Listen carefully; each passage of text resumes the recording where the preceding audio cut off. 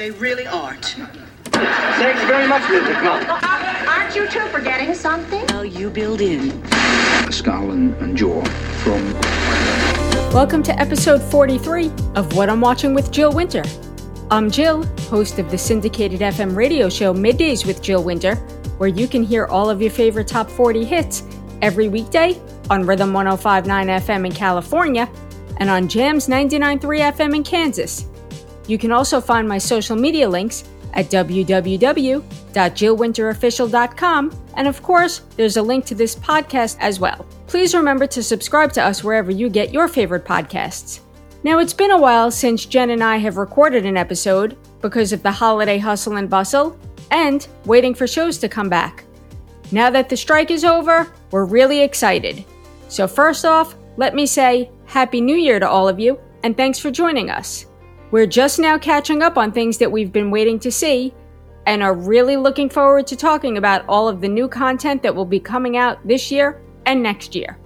As always, I watched a few things that Jen wanted no part of, so I'm going to give you my take on them before Jen joins in on the fun. First up, let's start with a horror movie that Alex and I watched on Prime Video called Totally Killer. When the infamous Sweet 16 killer returns 35 years after his first murder spree to claim another victim, 17-year-old Jamie accidentally travels back in time to 1987, determined to stop the killer before he can start. This horror comedy stars Julie Bowen, and it felt like a mashup of Halloween meets Scream meets Back to the Future. Very surprisingly, Alex and I really enjoyed this movie. It was quick-paced, it was a funny slasher flick with a purpose, and it had a lot of 80s music. So, if you're into those things, definitely check it out. Next up, I was on my own for the Netflix streamer series, My Life with the Walter Boys. Based on Ali Novak's novel, My Life with the Walter Boys tells the story of 15-year-old Jackie Howard, played by Nikki Rodriguez. Uprooted from her idyllic Manhattan life, Jackie finds herself in Colorado with the Walter family following a family tragedy. Amidst grief, she strives to cling to her dream of attending Princeton University while navigating a love triangle with two of the many Walter brothers, Cole and Alex. It's a younger soapy drama that stays entertaining and has already been renewed for a second season. If you enjoy this genre, I say go for the binge on a cold weekend when you're home and just feel like lounging in front of the TV. After the teen drama, Alex came back to watch TV with me again for a second look at the Night Court Reboot. When we watched most of the season of the Night Court Reboot, we were less than enthused. John Larroquette and Melissa Roche were the only things even remotely funny about the show, and we became disenchanted with it. That is, until the Christmas episode, which is still a bit confusing to me. I'm pretty sure that it was supposed to be a season 1 episode, but the strike messed up the schedule and some sites have it listed as season 2. Either way, we finally saw Marsha Warfield return as Roz. Sadly, Larroquette and Warfield are the only two remaining original main cast members still with us, and seeing them back on Night Court together was like capturing lightning in a bottle for a second time. As of now, it's unknown if Marsha Warfield will become a regular on the show, but another bonus point in my book is the removal of the character Neil due to quote-unquote cast reshuffling. I found the character so unfunny and annoying. A new clerk character has been added and the jury is still out on him, but I did like the temporary clerk character Flaubert in a couple of episodes. One of them he plays the temporary clerk and the other one he's just around the building, because he has more of a Mac-like energy from the original show. For now, I'm enjoying it more than when I first began season 1, and Alex agrees, so we will continue to watch it, but the episodes are hit or miss. I think if they can work Marsha Warfield in as a permanent cast member, it would be a hell of a lot funnier. But if you're looking for a hint of nostalgia, I would give it a shot on NBC. Now, for the first time in 2024, Jen Kane is back, so we can start discussing everything we love and hate on TV, beginning with The Crown on Netflix. Netflix's scripted drama series looking back on the British royals' modern history has won 21 Emmys since its release in 2016, and viewers so far have seen retellings of love stories, scandals, inner family dynamics, and so much more. Season 6 is the final season, and it brings us into the 90s and early 2000s, most notably to the death of Princess Diana in 1997. They had an awful lot to cover, I feel, this last few seasons that they did. The poor family, has been compared to the Kennedys a lot because of all the drama and heartache and just, it's unreal. I mean, if this was scripted, people would say it's a bit over the top, but unfortunately, it's all real. I don't know how you felt about this last season that was split into 2, but I think for me, the casting took me out a bit. Really? Yeah. I don't know why. Well, I haven't mentioned the names of the actors because they did change so frequently as the actors or the people changed and aged over the years.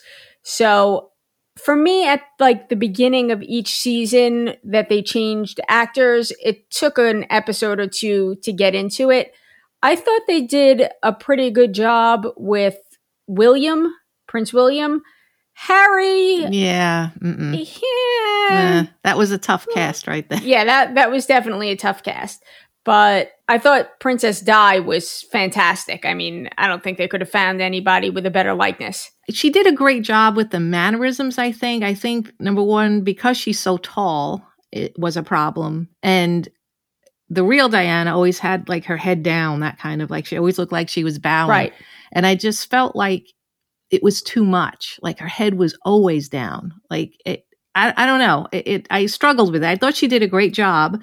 That casting was great. Dominic West, I didn't particularly like him as Charles. He basically was Dominic West from every other Dominic West show he's been in. I haven't seen Dominic West in anything else, and I think I've said this before, no disrespect intended, but they were very generous in that casting as far as now King Charles.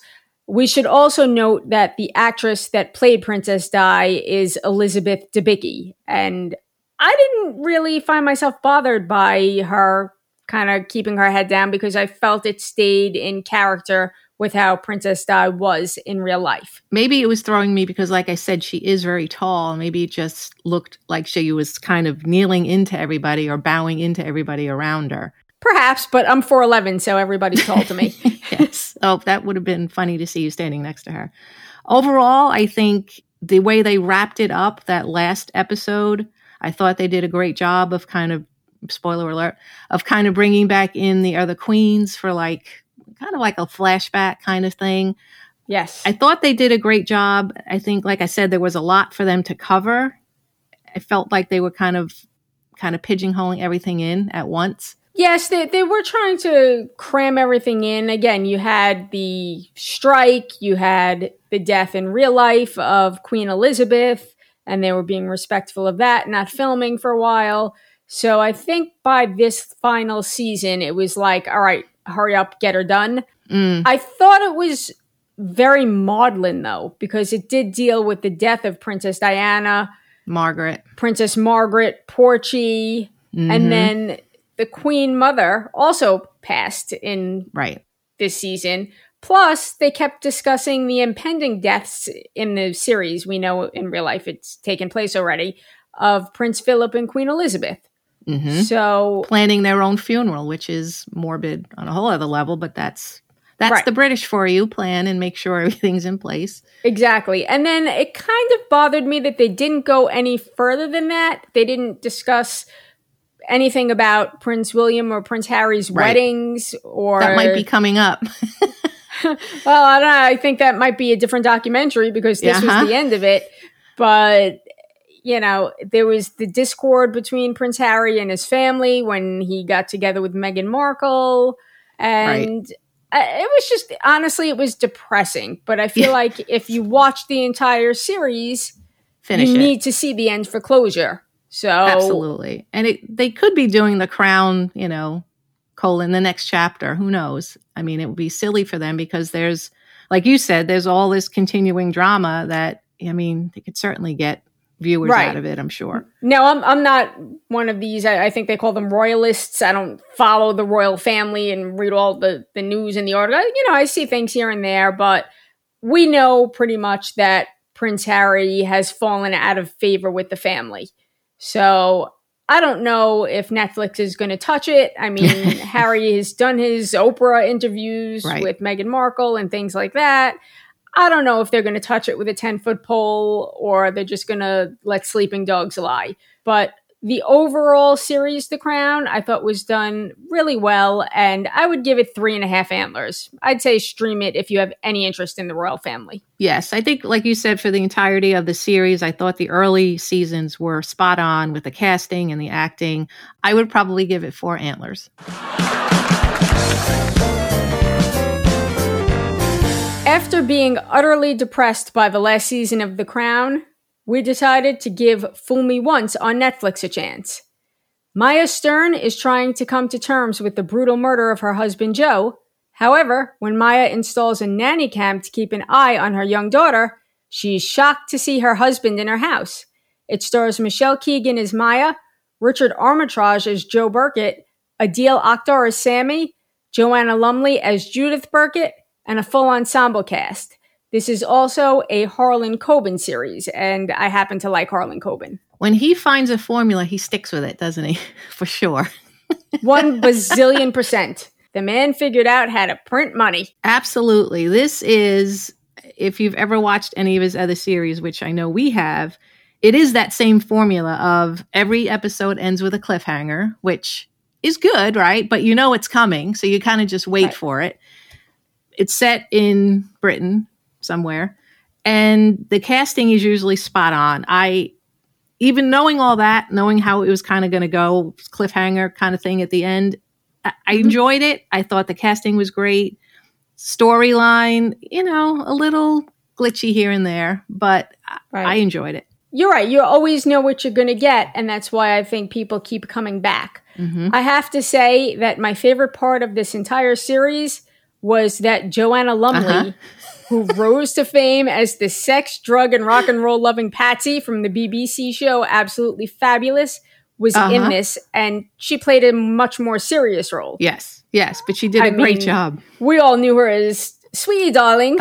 She was awful in that show. Awfully great, but she was great. Yeah, I mean, she was like the best drug addict, but, functioning, kept her life going character on Absolutely Fabulous. Yes, one of my all-time favorite comedies, and it's certainly not for children, but I would highly recommend going back and watching it if you've never seen it. No. But I loved her playing this very serious role of the mother-in-law. Yes, she did a great job being evil, and she could be condescending one moment, and you kind of see a little bit of a smile on her face, but she would cut you with her words. It was great to watch.